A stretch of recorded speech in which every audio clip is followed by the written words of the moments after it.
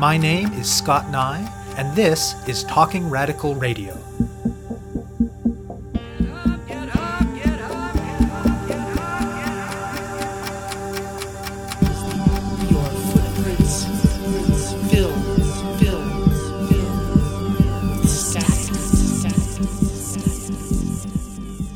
We were wondering what's the best way that we can help others take action and do so in a coordinated way. You know, just one person taking action is amazing, but it's so much more powerful when it's done in a coordinated way. And you can see that there are people all over Canada taking the same action on the same day. That's the voice of Kate Turner. She and Chantal Pelletier are today's guests on Talking Radical Radio. This show brings you grassroots voices from across Canada. We give you the chance to hear many different people who are involved in many different struggles, talk about what they're doing, how they're doing it, and why they're doing it, in the belief that such listening can strengthen all of our efforts to change the world. On last week's episode of Talking Radical Radio, I spoke with Jennifer Wickham. She is a Wet'suwet'en land defender who's centrally involved in her people's struggle to protect their territory in northern British Columbia from the Coastal GasLink, or CGL, pipeline. The Wet'suwet'en people themselves are, of course, the central agents in that struggle, and their voices are what the rest of us should center as we learn about it and make our own decisions about action. With that in mind, I encourage you to find last week's episode on talkingradical.ca, mediacoop.ca, SoundCloud, or any of the other online venues where the show appears. But as Wickham herself discussed, solidarity from Indigenous nations across so-called Canada and from settlers has been and continues to be crucial to the Wet'suwet'en struggle. And this week's show focuses on one such example of solidarity. In late 2021, the RCMP was conducting militarized raids against Wet'suwet'en land defenders. Those land defenders issued a call for solidarity actions, and that call reached both Kate Turner and Chantal Pelletier. Turner is a climate justice organizer living on unceded Kanien'kehá:ka territory in Tiohtià:ke, or Montreal. And Pelletier is a retired speech and language pathologist living on unceded Anishinaabe land in Gatineau, Quebec. Today, they are part of the Decolonial Solidarity Campaign. For Turner, the first step was talking with other climate justice organizers in Montreal about what they could do. They developed a vision of not just taking one-time action themselves, but of creating some sort of movement infrastructure that would support people in many different parts of so-called Canada in taking action, regardless of their level of prior experience with activism and organizing. So they circulated the Wet'suwet'en call to action with their own offer of support. When people responded, they connected them with a coach in their region who could then offer ideas and advice for putting together an affinity group and planning an initial action. They also created a toolkit with resources explaining related issues and discussing possible actions. Initially, the Decolonial Solidarity Campaign was considering targeting a range of different institutions that are complicit with the CGL pipeline. In consultation with Wet'suwet'en land defenders, the campaign soon narrowed its focus specifically to the Royal Bank of Canada, or RBC, the fifth largest investor in fossil fuels in the world, the largest in Canada since the Paris Agreement was signed, and a massive financer of CGL. Pelletier was one of the people who responded to that call-out. She was new to activism and organizing, and she found the supports from the campaign to be very useful. The small rally she helped put together, targeting a branch of RBC in Ottawa, quickly turned into an affinity group that has been acting together ever since. The successful initial cross-Canada wave of actions took place in November and December 2021. Then in the spring of 2022, the Decolonial Solidarity Campaign took up another call for action from the Wet'suwet'en to target the RBC Annual General Meeting. And since then, they've encouraged affinity groups to adopt a branch of RBC to regularly target in their actions. The details of those actions vary a great deal, but the overall goal is not confrontation or blaming employees and customers, but rather building relationships to draw them into the movement, or at least into voicing their own questions about the role RBC is playing in contemporary colonization and in the climate crisis. The campaign has lots of affiliated affinity groups across the country and involves people coming to the movement from lots of different contexts, and they continue to offer resources and supports. Best of all, according to Turner, their network is growing and, quote, all of this is starting to have an effect, end quote. Multiple groups and campaigns are targeting RBC these days on multiple fronts, and based on the bank's media interventions lately, she said, quote, "They're on the defensive right now," end quote. I speak with Turner and Pelletier about what it really means to act in solidarity in principled, accountable ways, and about the Decolonial Solidarity Campaign's work in support of the Wet'suwet'en land defenders. My name is Kate, and I live on unceded Ktunaxa territory in Tiohtià:ke, which is also known as Montreal. And I've been working in various grassroots climate justice campaigns for the last 4 years. And since November 2021, I've been working on the Decolonial Solidarity Campaign.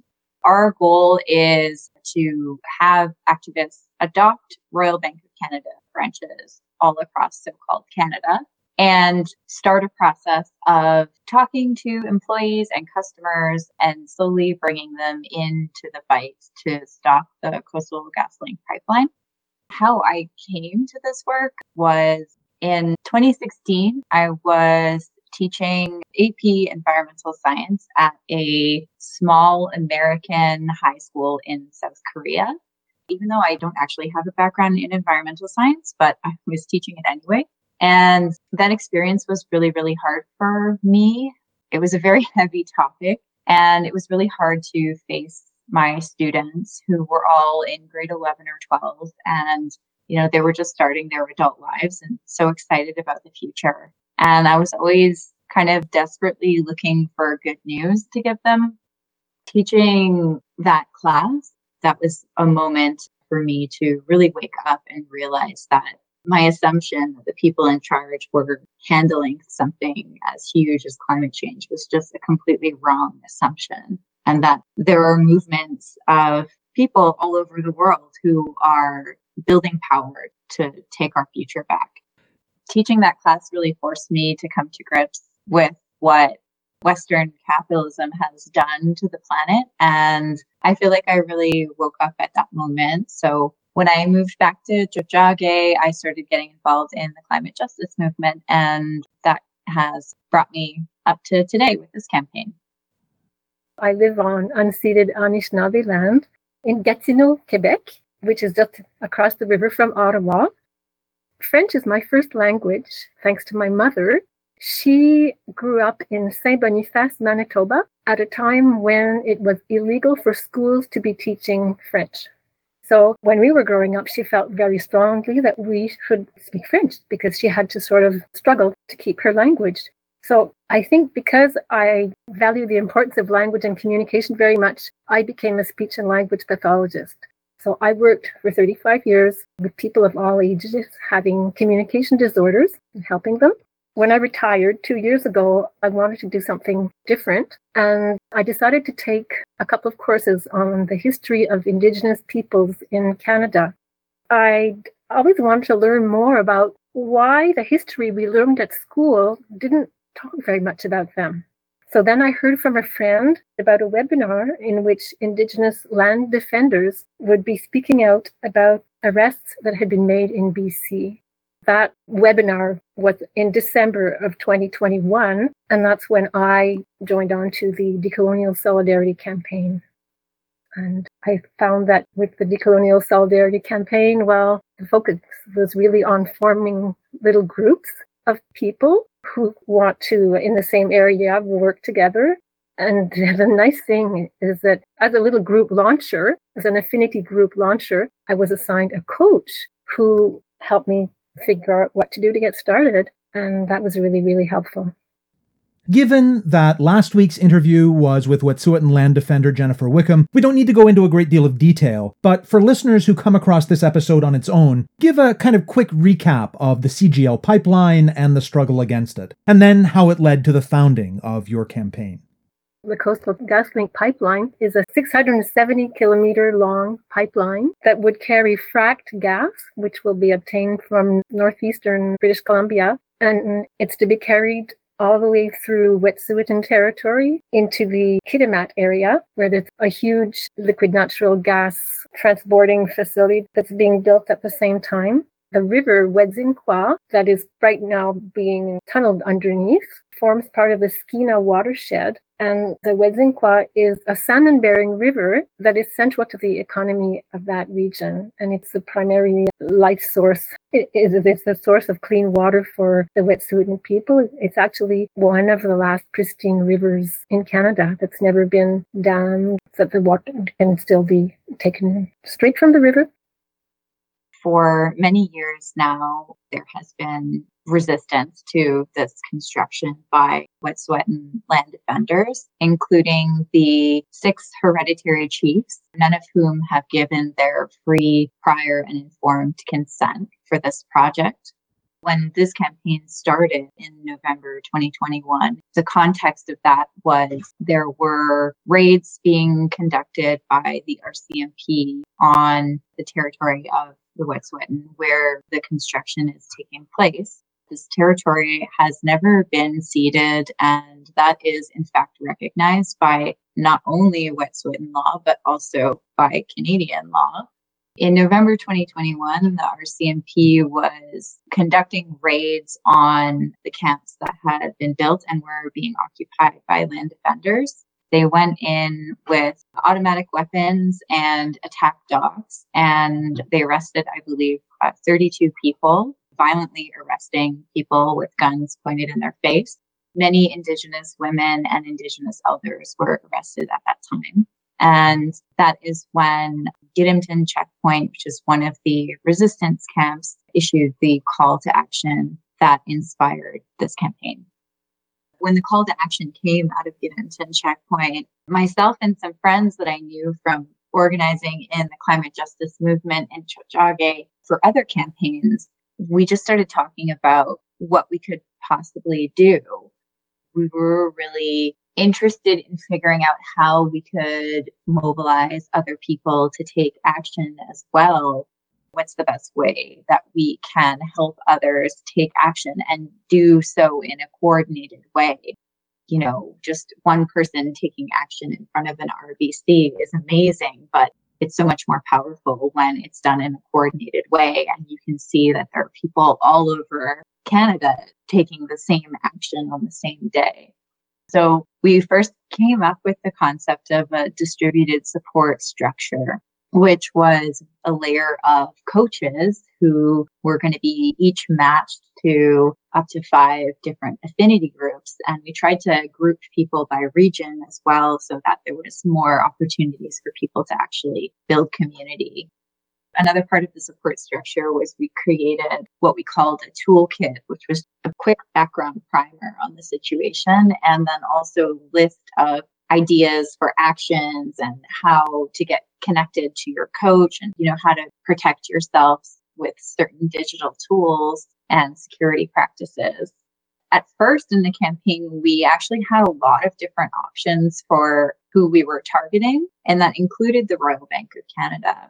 But very early on, we got in touch with one of the Wet'suwet'en land defenders and had a strategy session with her.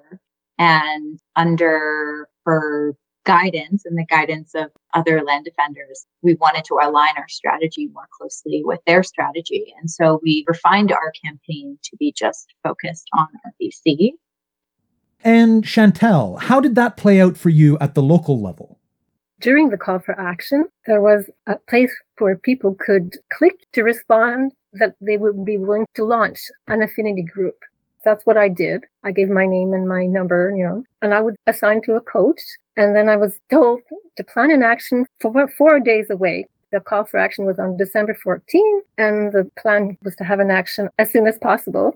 I was with a friend at that time who had also attended the call. So both of us decided, okay, we'll pick a certain branch of the RBC. And there was a toolkit given to us with graphics that we could use to make signs. There was a manual that we could read about the context and what had been going on. So that was really, really helpful. So it was very easy to take the first steps.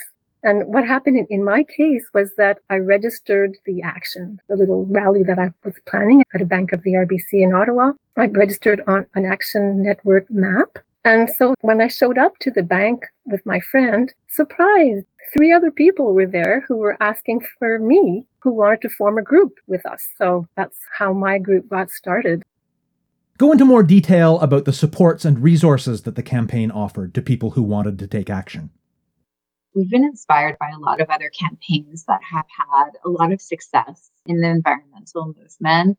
One of the campaigns that we're inspired by is the Sunrise Movement based in the US. They had a lot of success with a coaching structure for something that they were calling strike circles. And I believe this was focused on supporting high school students to take action for a climate strike and set up affinity groups in high schools all over the United States. They have a lot of great resources and trainings out there on how they did this and how and why it was successful. So we were really learning from them and modeling our structure on them. We really wanted this campaign to be distributed because we had this ambitious vision that it was going to happen all over Canada. And so we knew that we would need to provide some kind of support for people that was fitting for their local context. That was really important to us as well. Because, for example, I live in Tiohtià:ke, and I don't think I would be very successful at coaching somebody for how to take action in like Gatineau or Toronto if I'm not familiar with the local context and who my allies are in the community and just how people feel about these types of actions in the community and what's the best way to approach people. I'm not going to be a very effective coach. What is it about the Royal Bank that made them the right target for this campaign? RBC has been found to be the 5th largest investor in fossil fuels in the world since the Paris Agreement. And in Canada, it's the biggest investor in fossil fuels. It has invested something like $6.8 billion in the Coastal GasLink project. Overall, RBC is the majority lender to the Coastal GasLink project, and it is a really strategic target that is part of the strategy of the Wet'suwet'en Land Defenders, which is why we are also focusing there. But they're also, as Chantal mentioned, the number one worst bank in Canada for fossil financing. And they've loaned 262 billion Canadian dollars to fossil fuel projects just since Canada signed the Paris Agreement. And not only have they lent the most money to these projects, but the amount of money that they're lending annually has actually gone up since Canada signed the Paris Agreement. And that included a 51% increase in tar sands financing in 2021 as well. How has the campaign taken action and grown since that initial wave of activity in late 2021? There was a big jump in April when a second big call to action was sent out to coincide with RBC's annual general meeting, because some shareholders of RBC had voted to present a motion to include respecting the right to free, prior and informed consent for extraction projects. That didn't go through. And at that time, that's when the Adopt a Branch campaign, in my memory anyway, when it was launched across the board. And since then, at least my group and many other groups across Canada have been having very regular actions, always at the same branch, just to keep hammering on the nail. Yeah, the Adopt a Branch campaign is something that happened a bit later on. It wasn't part of our initial concept for this campaign, but it was something that we introduced during our second mobilization push. I think there's been a steep learning curve as well for figuring out how to have conversations with people. Overall, our goal is to bring employees and customers into this movement and to provide the facts about the situation and to mobilize people to speak out about the situation, either in their workplace or speaking out if they're a customer at their branch, talking to their manager. So figuring out how to have those conversations with people and how to bring them in, I think has been something that so many of our affinity groups have learned how to do. And a lot of affinity groups have had a lot of success with that. We also have an anonymous survey that we ask customers and employees to fill out to let us know their thoughts about the Coastal GasLink pipeline and about the lack of free, prior, and informed consent. One person who said they were a customer of 40 years called RBC's choices appalling. We had customers who were inspired to immediately go into the branch and also talk to the employees about the information that we were sharing with them. We had also an RBC branch manager fill out our survey who said that they felt complicit with the bank violating Indigenous sovereignty. Just a side note there, we do not believe that employees should feel guilty about this at all. And we recognize that employees don't have any decision-making power at the corporate level. Our goal is really to bring employees in and not to be confrontational with employees or customers of the bank. What have the actions by Decolonial Solidarity Campaign affinity groups at RBC branches looked like? Oh, the actions can be very different from one place to another, from one week to another. Usually people have had, posters stating what's happening. They've been chalking on the sidewalk. Our group actually did a couple of street murals on the sidewalk, or setting up a table with a sign, ask us about RBC and fossil fuels, encouraging people to come and talk to us. The focus is really on engaging people to come and have a conversation.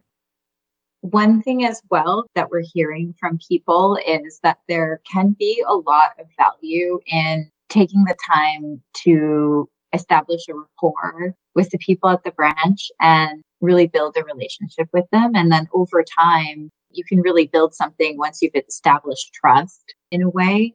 So there is a lot of value in going back for repeated visits to the branch and taking the time to let employees get to know you and then get to know them a little more. I think a lot of RBC employees and branch managers have experienced protesting at the bank before, because it's been known for a long time that RBC is the dirtiest bank in Canada, and there has been a lot of grassroots action mobilizing towards putting pressure on RBC to divest from the CGL pipeline. So a lot of employees have experienced protests before, and it can sometimes take time to build that relationship. Where is the Decolonial Solidarity Campaign as a whole at right now, and where's it headed? When drilling started under the Wedzin-Kwa, that was a major shock for a lot of people. That's why there's going to be another call to action pretty soon, to step up the campaign even more. We are growing, and we are hosting an event soon, which we hope will sign up tons more people to adopt more RBC branches all over Canada.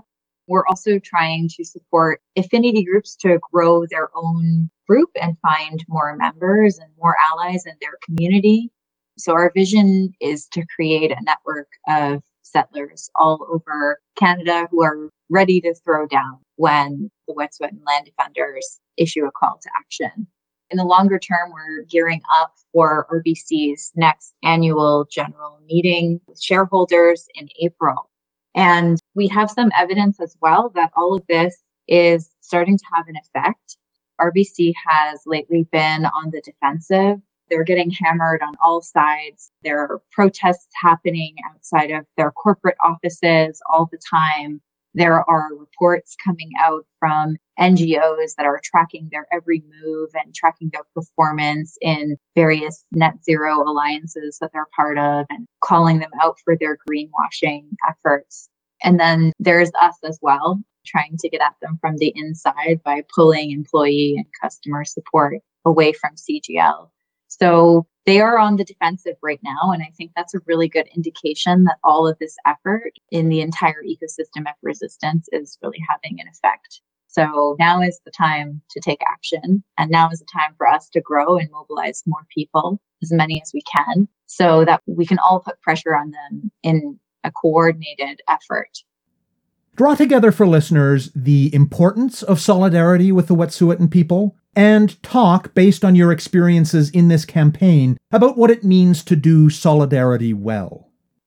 I can quote Molly Wickham, known as Slato, who said in the call to action in December, "You want to fight for climate justice? Stand with us.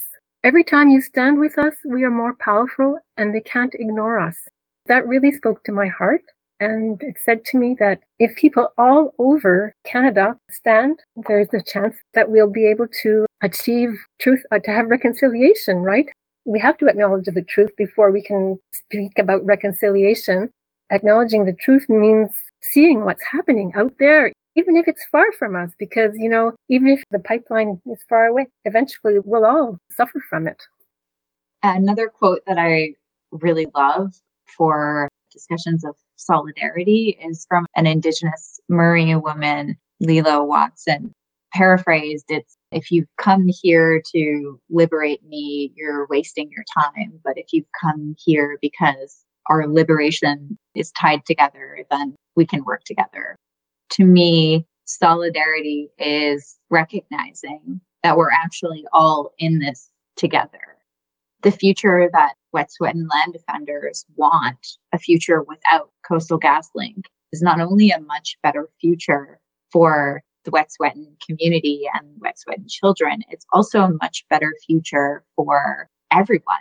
This is also something that Slido had said in our webinar. If we could all suddenly realize that we're all in this together and that so many of the ways in our lives that we are oppressed is actually all due to the same cause. And for working people all over the world, it's all due to the horrible legacy of colonialism in this country and imperialism elsewhere in the world. If we can get to that level of solidarity, then I think that's game over for oligarchs and the banks that are supporting them. Something that's really, really important for everyone involved in this campaign is the reason we exist is to answer a call to action from land defenders. And we take very seriously that we are accountable to the land defenders.